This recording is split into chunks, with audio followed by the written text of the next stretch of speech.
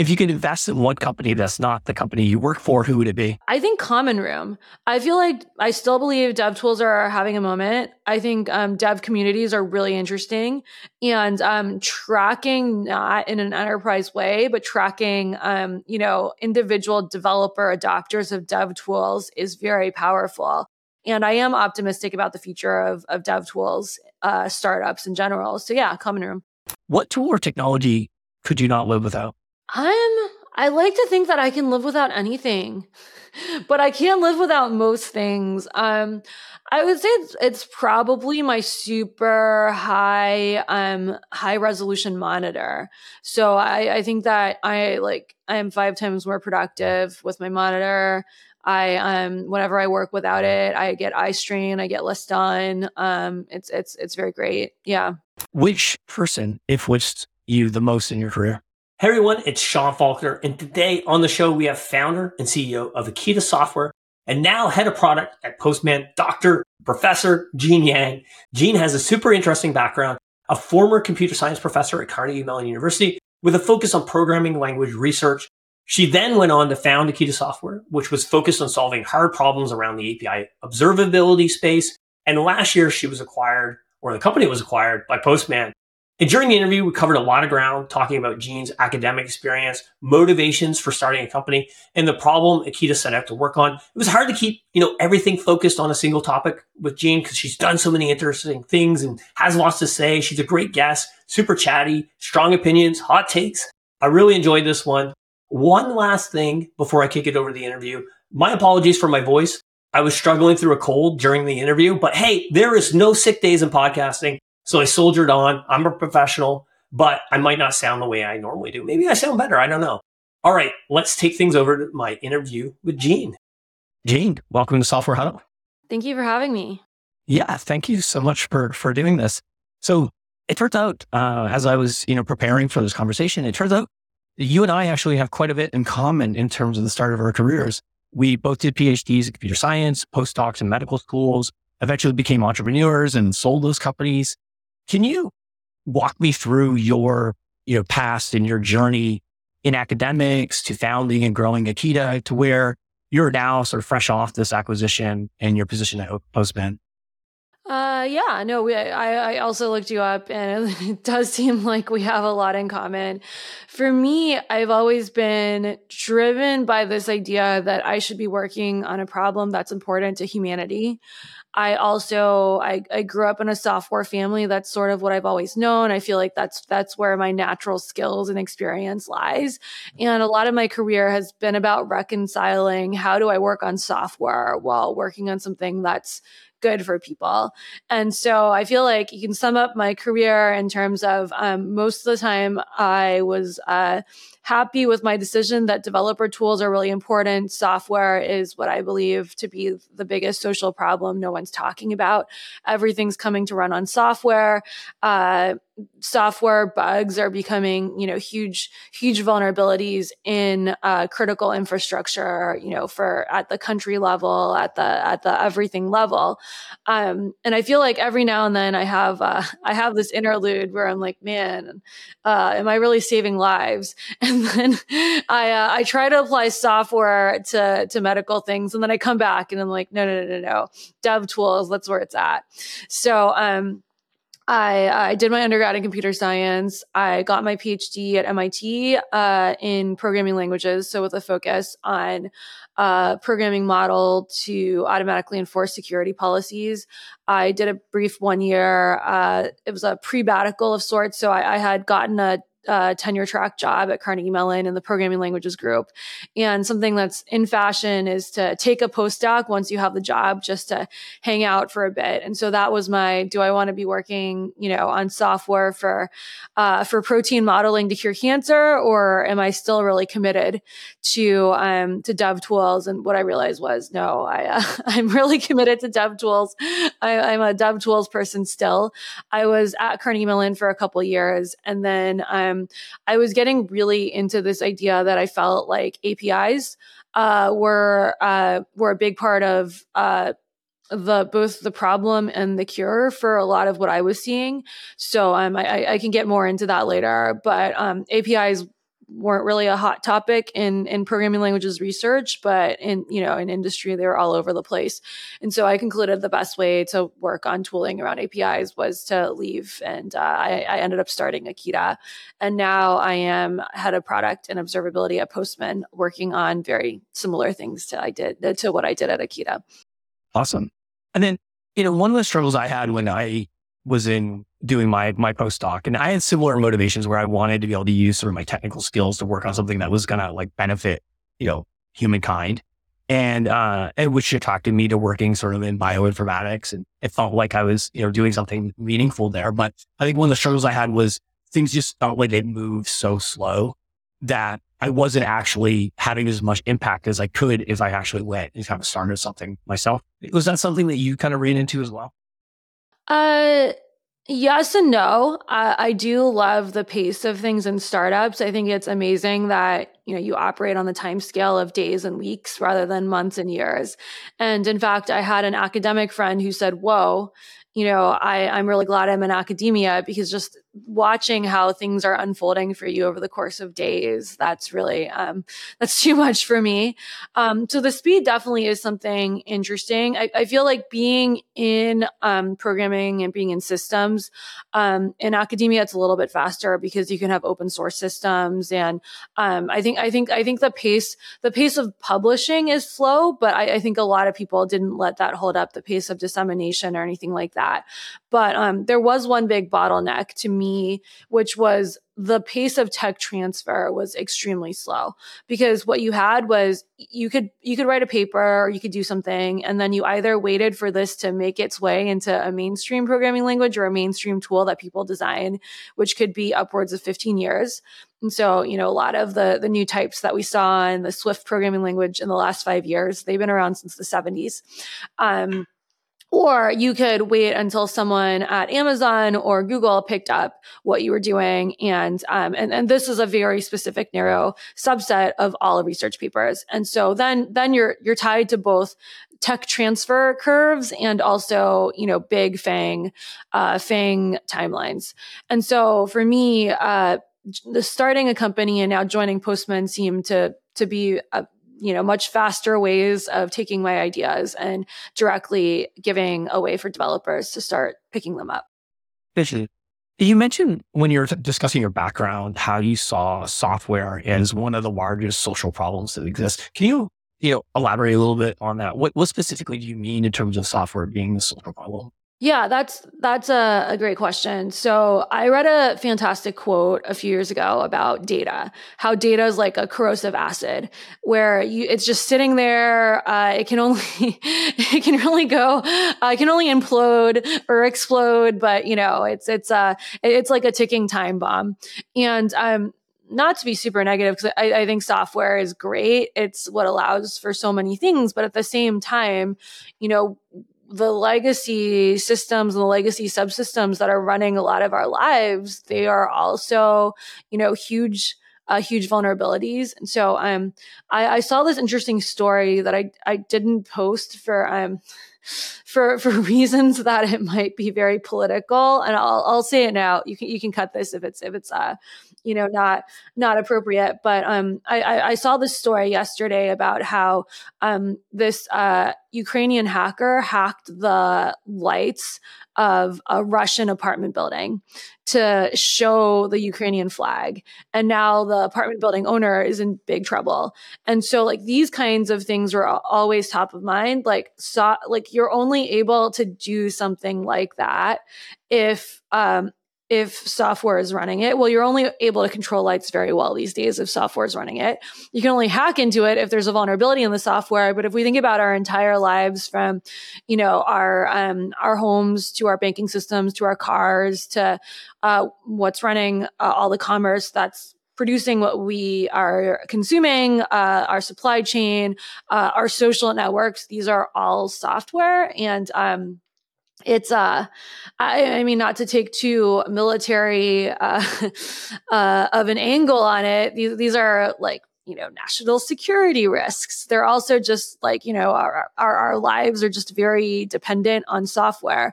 And people talk about, many other things like climate, or they talk about food shortages or all these things. But my take is, hey, look, there are a lot of risks and there's a lot of potential for control of our lives that software has created that most of us aren't thinking about, most of us aren't talking about.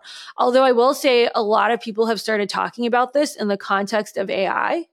I have I have the view that AI is not that different from other software. We've been letting software control our lives for a very long time.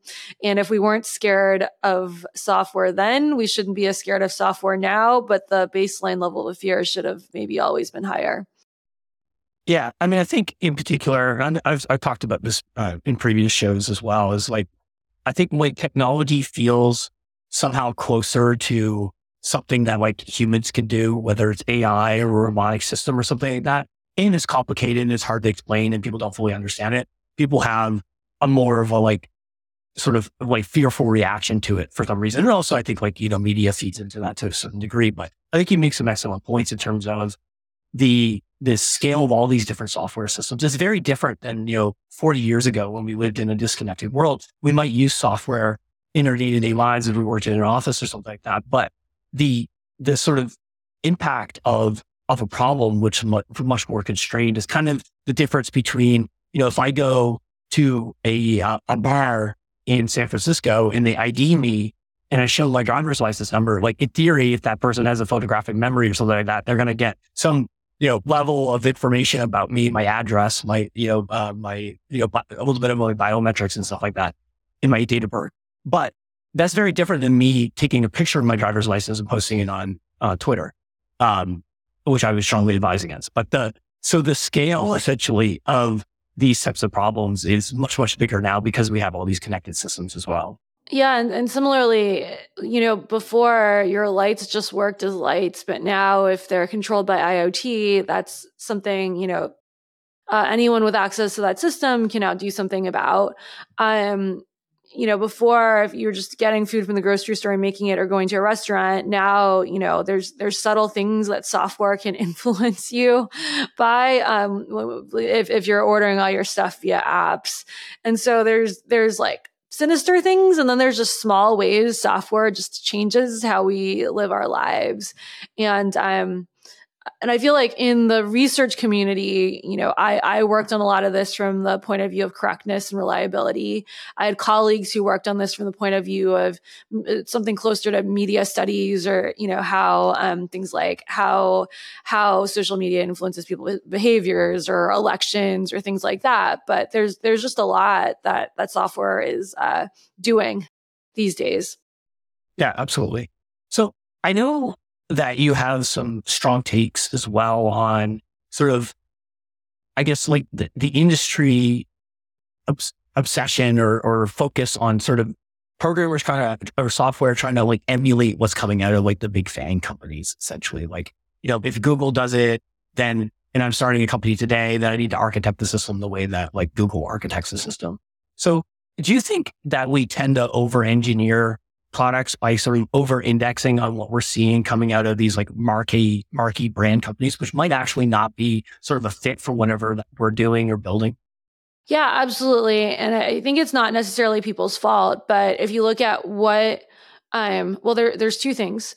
One is, if you look at what, computer science students are learning in school, it's closer to, what the big companies are doing. So at least when I was a professor, we were teaching things like, this is how you scale a system a lot, or, here's how you do like crazy algorithms to get stuff like, down to this. And I think that, a lot of people, when they come out of school and they've learned all this stuff, it can be very jarring to realize, hey, exponential algorithms are not terrible most of the time. And in very few situations in your life, tweaks on big O complexity, like make a huge, huge difference. Unless you're processing things at Google or Amazon scale. So I think it's not even necessarily like a Google or Amazon scale problem, but when you learn algorithms or when you learn data structures, what actually feels like you're making use of these lessons is this hyperscale stuff. And then I think another part of it is if you look at the well-written blog posts out there, they often come out of the big companies who can afford to spend time having an engineer, spend the month cleaning up that blog post. They have the marketing department to disseminate that, or, there's enough people with enough bandwidth to really, provide polished content for the world about this is how we did this is how we did that. And so I think it's not necessarily people's fault that they say, well, so-and-so at Google did it this way. It both resonates with their sensibilities about this is what a cohesive case study looks like. And it also might resonate with what they learned in school or boot camp. And so, of course, people are going to gravitate towards that. And I think that there's also a sense of if you're not doing things at that scale, is it a blog post to scoff at or is it not? And I think there hasn't been an analogous genre of, I wrote this like very simple exponential time algorithm. It took me 5 minutes, but look, it got me, 10 million users. And I would love to see more of those posts, or maybe not even 10 million users, but look, I'm a software developer at a mom and pop shop. Like, actually, this is all we need. I think that like that genre of blog post isn't necessarily valued the same way. And it really isn't a thing yet. Yeah. I mean, you're really seeing like the Instagram version of what's going on within these companies anyway, because as you mentioned, like they're creating a very sort of polished asset that they're going to put out there that helps with their recruiting and promoting whatever they're doing, but it's not necessarily telling the full story of even what's going on within the company. Do you think also that there might be a challenge in terms of, people copying things that they see without like fully understanding what they're copying and just assuming that that's the way that they should be doing things?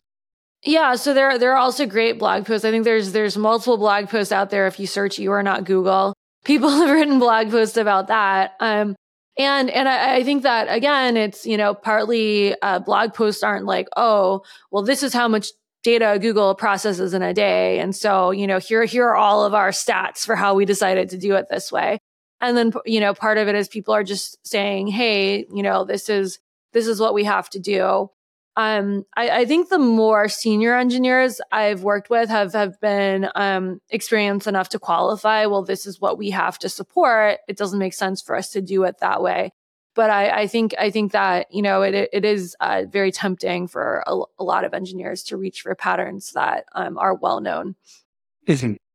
Yeah, I also think that there's a certain, especially if you're coming out of sort of a classically trained computer science program, there's, you might sort of fall in love with certain like approaches or something like that, where like you mentioned, I want to get the optimal big O from this, thing, whether it makes sense for what you're trying to do is like, oh, I actually only have 5 users. I can probably just, hack this thing together. It doesn't matter whether it runs in log n or n squared or exponential at that point. Yeah. And I mean, we never taught that in school. If I look at the entire curriculum that I was familiar with, there's never a problem that said, hey, you have 5 users. You have to ship this in 2 days. What algorithmic shortcuts do you take to do this? That just wasn't part of any class that I took or taught. Yeah. Yeah. When I talked to Joe Reese, who's well known in the data engineering space, like one of the things that we talked about was how now people kind of fall in love with this idea, this like complicated modern data stack where we're putting together like hundreds of different tools when a lot of times something really simple like a Python script and an Excel spreadsheet might actually solve the problem. So it's kind of getting back to this like practical computer science versus and looking at it in terms of what do I need to accomplish now versus, what do I need to do if I'm serving billions of people or something like that. Yeah. And I think it also goes back to people love to see complex setups. They love to see kind of like the sci-fi version. And so it's really hard to say, here's my setup. I have two tools. It takes a certain level of reputation and confidence for the person who's posting that not to just expect to be laughed off of the internet. And it also takes an amount of reputation and confidence for people not to laugh that person off the internet. Yeah. It's hard to write like a blog post about architecture, which is like a super simple thing where you just have, I don't know, like a front end application running in an EC2 instance with a database on the same server or something like that. People are going to be like, oh, what is this? Like, where are your, 50 different AWS services and so forth? Absolutely. I think that, a lot of like small apps I see, like you're maybe using SQLite. You start out using SQLite, then you move to Postgres. And I think there's a lot of temptation to say like, okay, let's do something really fancy now. But, I think people feel ashamed or they just don't feel like there's an audience for people showing their super simple setups. Or, I just think that there's, from building a tool that's targeted towards earlier companies, from building a tool that's targeted towards companies that don't have the bandwidth or the resources to really set everything up, there's some patterns I've seen that every time I talked about them, people come out of the woodwork and they all say, that's my setup too. But just nobody else talks about it, which is, too bad, because I think people could really help each other out by trading notes about their SQLite setups. Yeah. All right. Well, for those listening, you heard it here. Share your stuff regardless of whether you think it's too simple or not.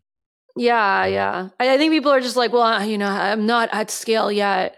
And it's like, come on, most of us are never going to be at that scale. It's fine. It's really helpful to people to share where you are now. Absolutely. So I want to talk a little bit about Akita and your time and motivation to become an entrepreneur. So maybe we start with motivation. Like you talked about the, wanting to work on things that are, do good in the world and have impact. But why? There's lots of ways of doing that. Like why become an entrepreneur? Like why take on that headache? There's a lot of problems beyond just like having impact that come along with being the founder of a company.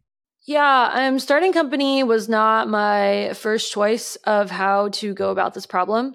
But I had always been prepared to start a company if I needed to. So, but before starting Akita, I had done the requisite, entrepreneur curious things. Like I took the entrepreneurship class when I was in grad school. I'd spent a year thinking about starting a different company with a friend when I was in grad school. She was in business school, and I learned a lot from doing that. I met a lot of other entrepreneurs. That ultimately didn't go anywhere, but I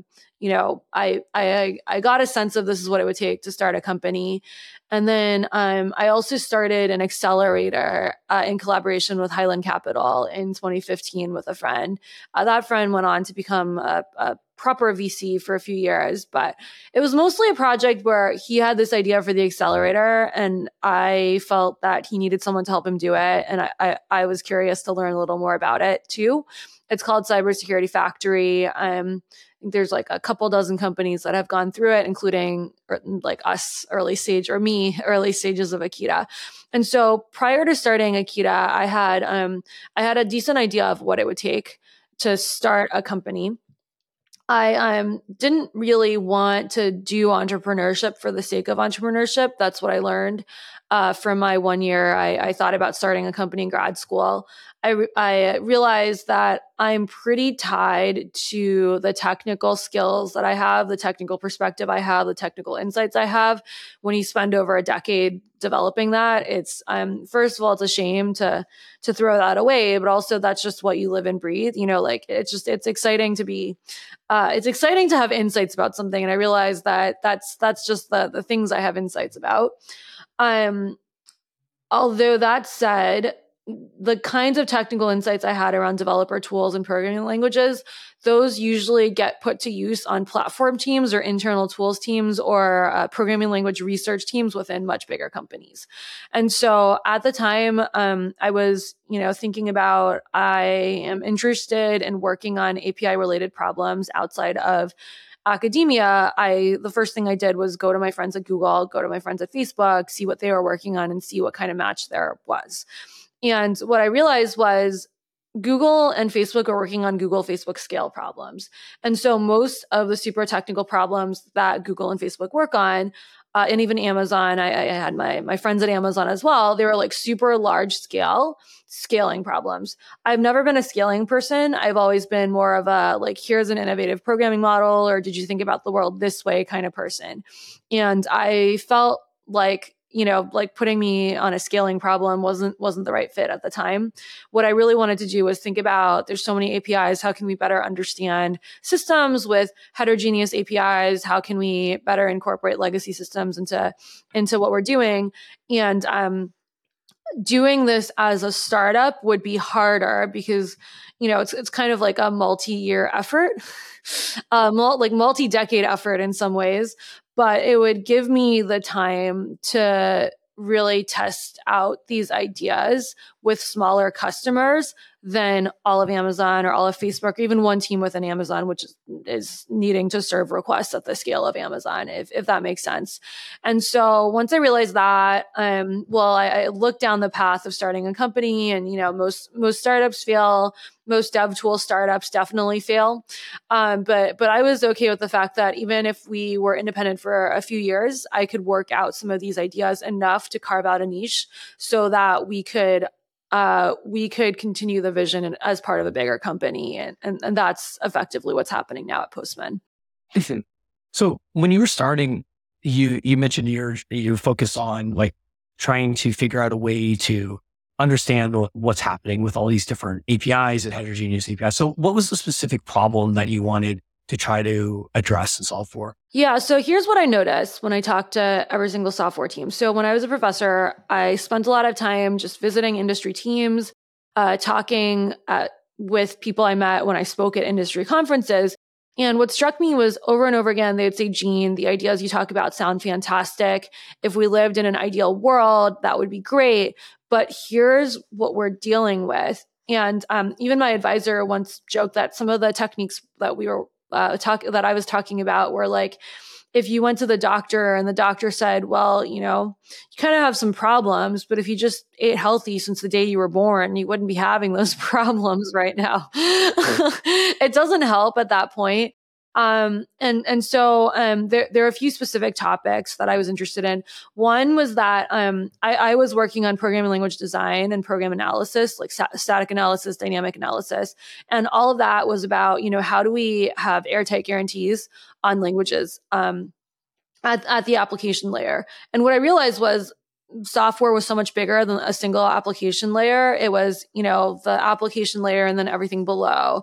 And it was the application layer and everything you're calling across the network. And so this is where API calls really came into my consciousness. And in fact, one of the last papers I wrote in academia was about how to enforce security policies across REST APIs, because there are like a few things motivating that paper that I can get into at some point. But what I realized from this paper was that REST APIs were very simple. REST APIs were kind of a boundary that you could start enforcing things. And it was often much simpler to look at what's happening at the REST API layer. Or, it doesn't have to be REST. It could be gRPC. It could be GraphQL. It could be something else. But it's often much simpler and impactful to look at what's happening at the API layer instead of every single line of code. Because what I was running into was, I had drank the Kool-Aid of if you use types everywhere, it's great. And, anytime you interface with an untyped language, what happens? Or if you use this nice safe language, it's great. But anytime you make an API call, what happens? And so I felt like if what I was interested in was software reliability and getting a handle on this is what's going on with our software systems, this is how we have cross-system guarantees, moving up a level and operating at the REST API layer was going to be more impactful. So that was the first part of it. And the second part of it was I had been living in the world of airtight guarantees. Like, I want to be able to prove this bound on the number of times I access this memory resource, or I want to prove that, the memory never gets touched in this way. And I sort of inverted how I felt about software systems. So previously it was about, I know exactly what guarantee I want to enforce. And every tool that I'm working on, every action that I'm working toward is in the name of enforcing guarantees. What I realized was people actually don't know a lot of the emergent behaviors that their system is about to do. And a lot of making sure your software is making sense is about eyeballing if the emergent behaviors are okay. If those emergent behaviors are manifesting themselves in the form of log lines, that's a little hard. And so one of my goals was to give people a way to understand what their software was doing at a higher level than logs, and based on things they didn't necessarily think to log. And again, watching software at the API layer was very appealing to me there.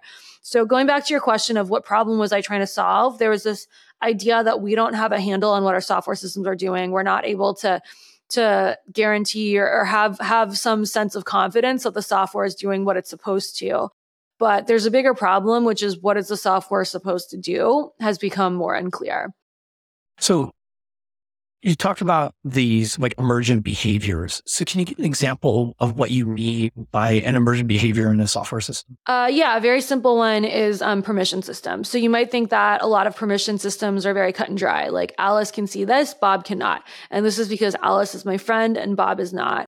And if you talk to people responsible for enforcing these permission systems, like in practice, it's actually there are much more complex interactions. So if we think about just like Facebook or Instagram, right? There's friend relationships and there's friends of friends and there's pages. There's all kinds of different components. So what I actually am and am not allowed to see depends on how the components are interacting, how permissions got implemented across these components.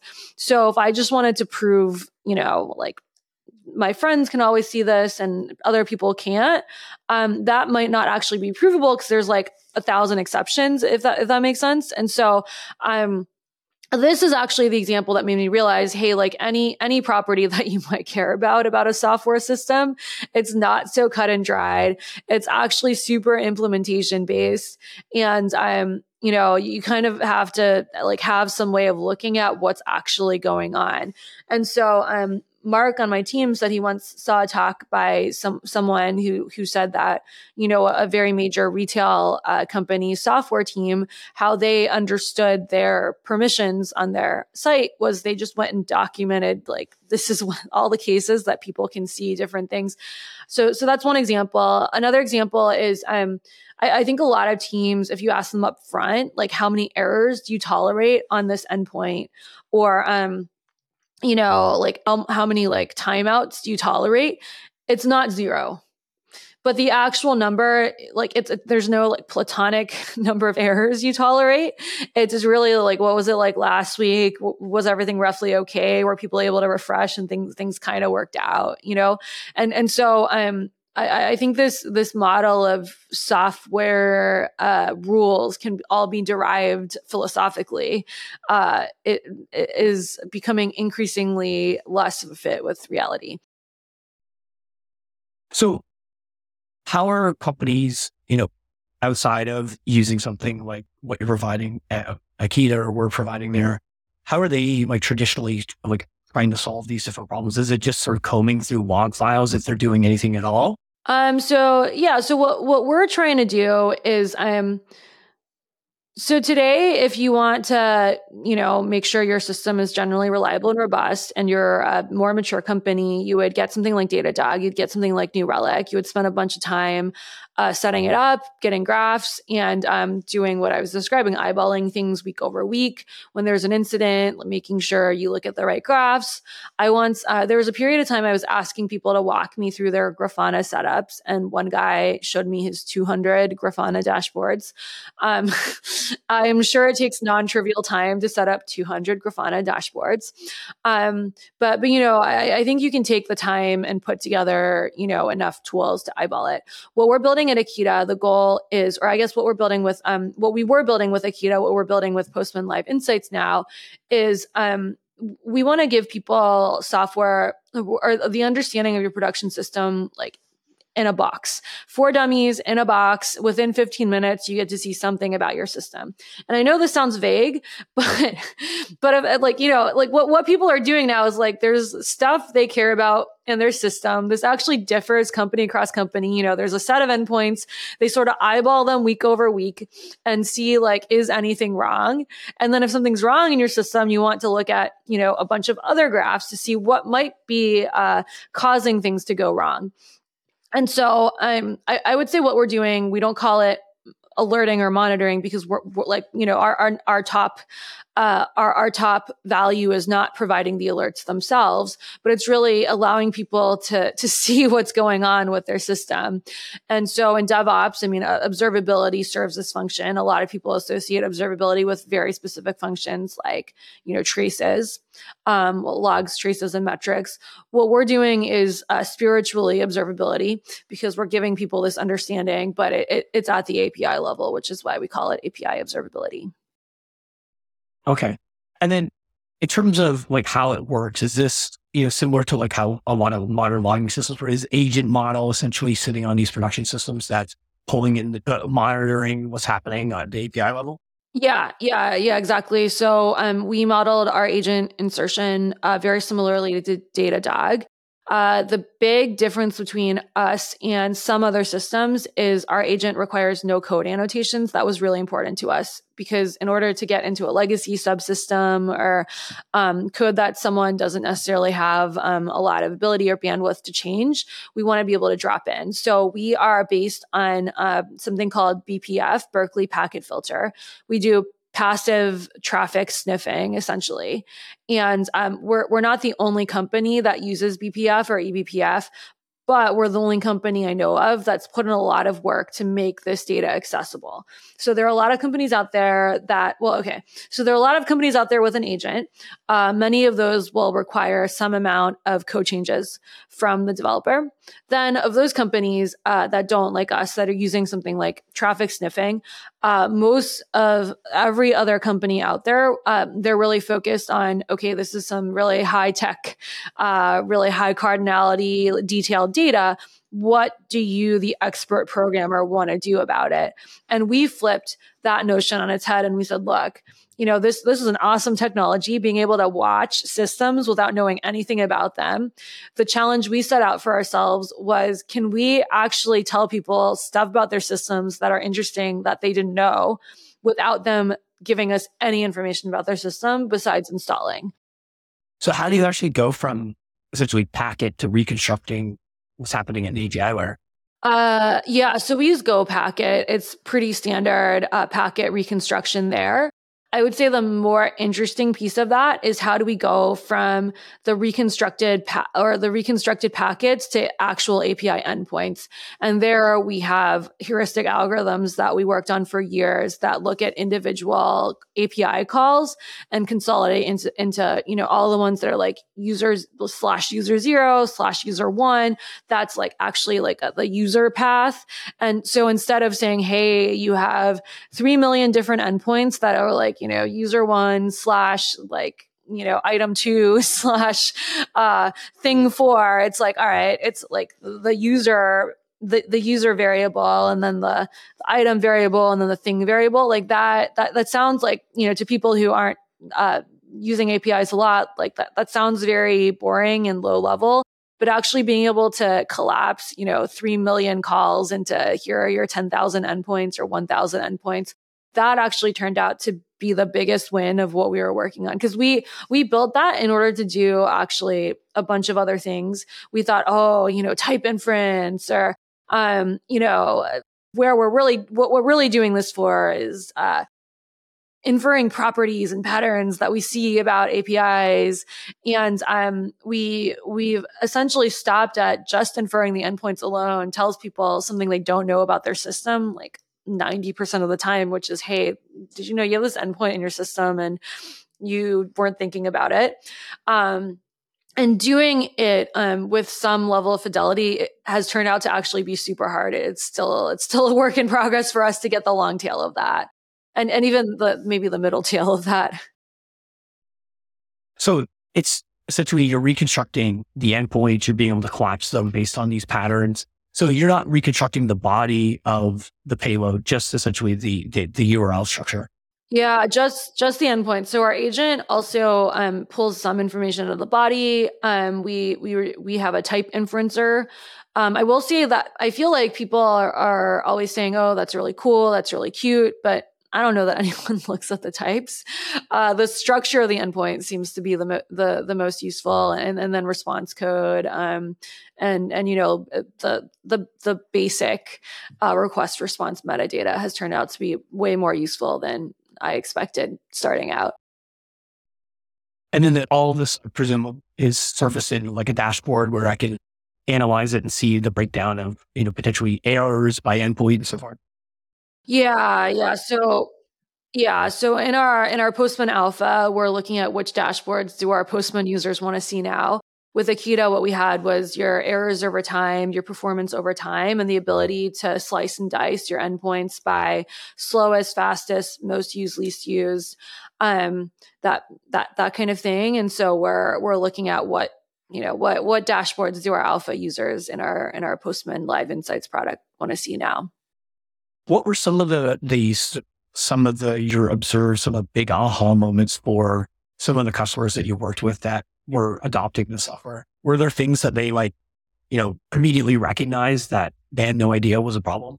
Yeah. So I had always operated under the mantra, show users something they don't know and show it to them as quickly as they could. And I had thought this would be something very fancy. Like, did you know you had this pattern about your systems? And I feel like the one lesson I keep learning is that the simplest thing is often the most useful thing. And so simply showing users their endpoints. Often, what they say is, oh, I knew about these 5. Wait, what's this endpoint doing here? Or once we started adding error and latency information, oh, I knew that these 5 were slow, but what's the 6th one doing being so slow? So that was one big aha moment. And then another lesson I kept learning was users know best about their own systems. So I think initially we were all about like, we're going to automate all of path parameter inference, or we're going to automatically show people like, here are the top 5 things you care about. And what we realized was for different users, like our users are not dumb and they're very practical. And so sometimes they care about slowest, sometimes they care about this, sometimes they care about that. If you give them the right tools to search for the right parts of the information that you have, that's much more useful than trying to do everything for them. And so that lesson I learned in many forms over the years. And then, last year, in the last 6 months or so, you were acquired by Postman. So why sell to Postman? Yeah, that's a great question. So I would say I'm maybe a unusual entrepreneur in that, again, first, I got into the whole situation not to like have my own company forever, but because I felt like this problem needed to be solved, this product needed to exist. What this product looks like obviously evolved over time. Side note, we actually started out as an API security company to, show APIs for security vulnerabilities, and it evolved into a dev tool. But to me, I was always open to the idea that we could be better off as part of a bigger company, if simply for the reason that most dev tools live within bigger companies. Like, it is really hard to be a dev tool as a startup. And I'm not saying dev tool startups don't exist. Shout out to all the dev tool startups out there. I have a lot of respect for all of you guys. I think it's great that you're all fighting the good fight. But I think that, having a bigger, being part of a bigger platform gives you a lot of ability to do things if you're a dev tool. And so I was always open to that possibility. I think that if you had asked me, maybe 5 years ago, which platform I would predict that we were part of, I would probably thought like Microsoft, because I think Microsoft is one of the best dev tools companies in the world, and the biggest platform, just like, I don't know, Microsoft absorbs all dev tools at some point.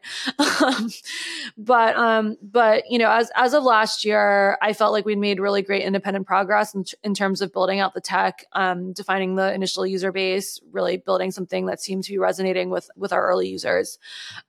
What we were missing was sort of what happens after the initial experience. So we built something, you could drop it in within 15 minutes, we show you some stuff. And then there was the question, and then what?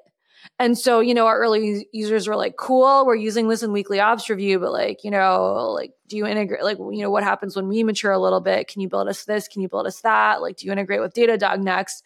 And for us as a small company, if we just integrated with Datadog, we're kind of better off just maybe being part of them, And so at that point, we were also fundraising at the time. And so I felt it was prudent to think about, should we be part of a bigger platform, and what kind of bigger platform should we be a part of?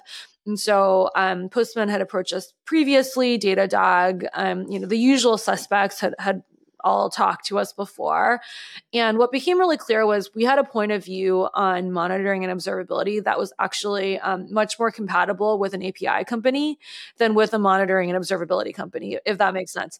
Because every other monitoring and observability company, they had like bet their everything on like, we're going to do alerts this way, or we're going to do tracing this way, or, they had their point of view. Like, we actually have a pretty bold stake in the ground when it comes to like API all day, API all the way. And so Postman was like, great, what we can offer you is like, we have this platform of people who like use APIs all day. They want to know everything about their APIs.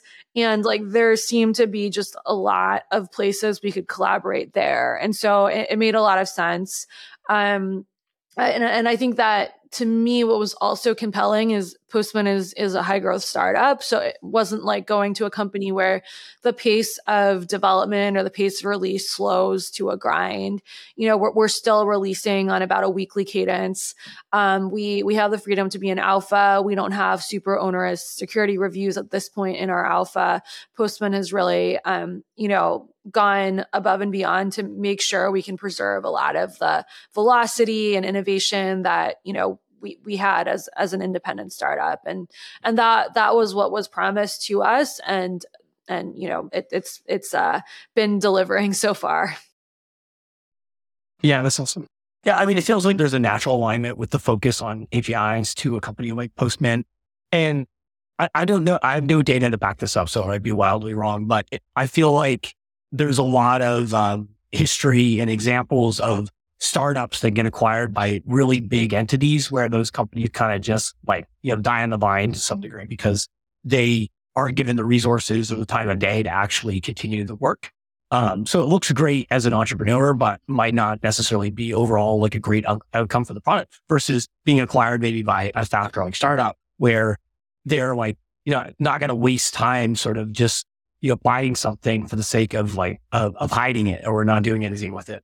Yeah, absolutely. It's I feel like Postman is in a situation where the leadership was way too focused on actually growing to acquire a company because they for vanity reasons or just in case to like quiet a competitor or anything like that. I think it was very much the CEO said, look, if you join, this is our bet in API observability, and here's how we could work together. And that was very compelling to me because like I said, the mission and vision to me are more important than remaining solo or, making certain amounts of money or even, like any other reason. So now that you had this experience of being an entrepreneur under your belt and actually, even having a successful exit, think you'd ever do it again? I think it really depends. I realized from this whole experience that I'm really a dev tools person. There's very little else in the world I want to do. So I have, I'm friends with some other exited founders and I'll catch up with them and they're like, I'm really into this space now. And I'm just like, nope, I'm still into dev tools, gonna still be into dev tools. So I think I learned a few things about dev tools. I think once you do it once, you either decide, oh, it's not that hard, or you decide, oh, this is actually pretty hard. And I think my conclusion is it's actually really hard to start a like sustaining long-term dev tools company. But I thought this from the beginning. I think that if there is an existing company that allows you to do the dev tools thing you want to do, you save yourself a lot of time in some ways because you can directly work on it. Because I feel like in terms of like setting up the company, like, getting like the right stuff built to like start doing like the cool dev stuff, it takes a while. I also think that, even though dev tools is having something of a moment in terms of, until the recent investment turn of the tide, but dev tools was having a good moment in terms of getting investment, in terms of there are like way more dev tools companies than before. I think it definitely is possible to start a long-lasting freestanding dev tools company. HashiCorp is a company I super look up to. Docker had its ups and downs, but I'm a big fan of what they're doing these days. But I think it's really hard. I think if you're a database company, people pay for databases. I think like people's relationship with money and dev tools is a little more fraught. So I think I would have to have a pretty good idea of like, okay, this is why this is an independent company and not just part of another company to do it. I don't think I have the gene of like, well, I just really want to run my own company. So I think to me, that's the big requirement. Like I feel like you have so many productive working years of your life. You kind of have to think about, how many years do I want to spend like setting something up versus like executing on something. And I think it would really depend on if I found the right thing to start again. Yeah. Yeah, that makes sense. I mean, I think that if your goal is to work on dev tools and you can find a place where you can work on dev tools and kind of have, some level of, creative license to do that, then you don't have to do all the other things come with entrepreneurship, fundraising and go to market and other parts that you have to think through and own that take away from the time that you might be focusing on actually building the product that you care about building. Yeah, absolutely. And that was a very compelling part of joining Postman. I feel like if there had been more dev tools companies at this stage when I was thinking about starting Akita, it would have been very compelling to think about joining them at the time. To me, I feel like you start something if there's nothing out there that does the thing you want. And, you're, also, I think there's multiple reasons, because if there's something out there that could do the thing you want, you don't want to start a company anyway. You're going to get crushed. But I think you have to believe there's significant advantage in starting something to do it. I guess you could start something that exists, provided you have kind of a unique take on it, or there's existing pain with that thing that people are using.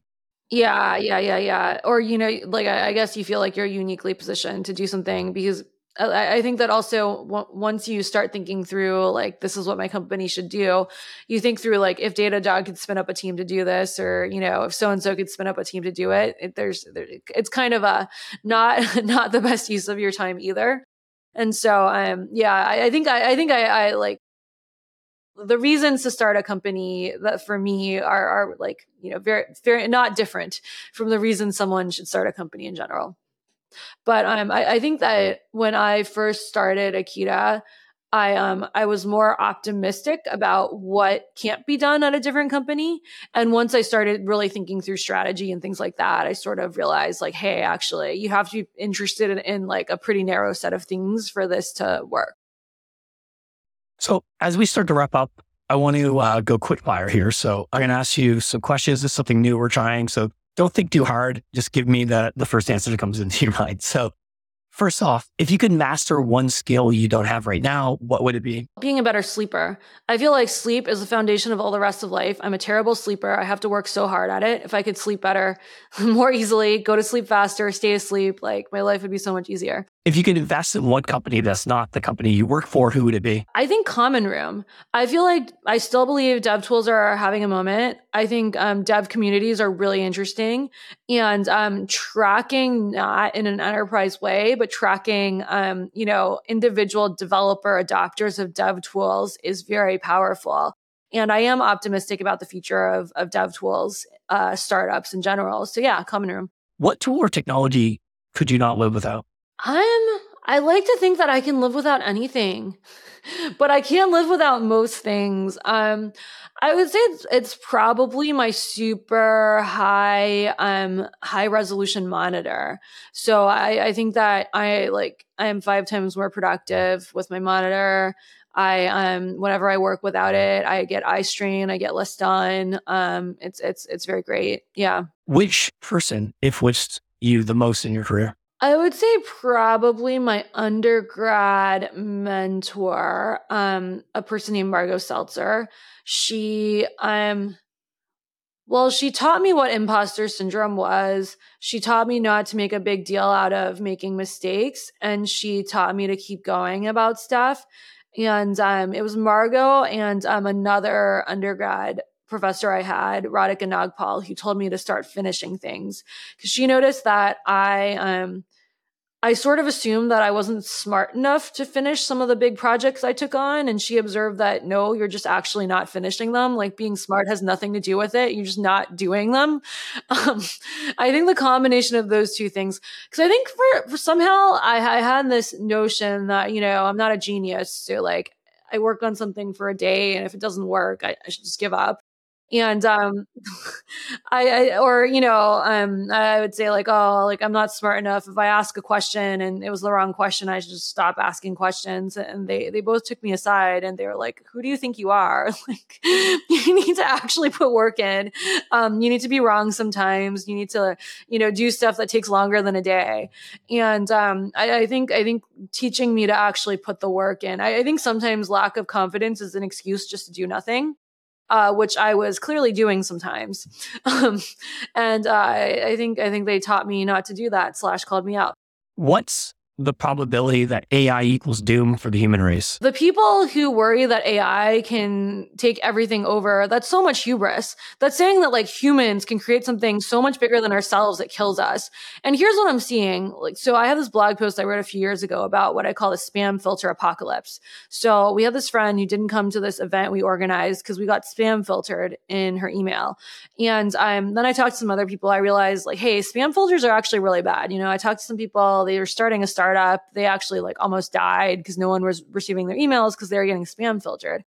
And I was like, oh my God, spam filters are so powerful. Not because they're smart, like they're Bayesian filters. It's like one of like the dumbest AIs you could have out there.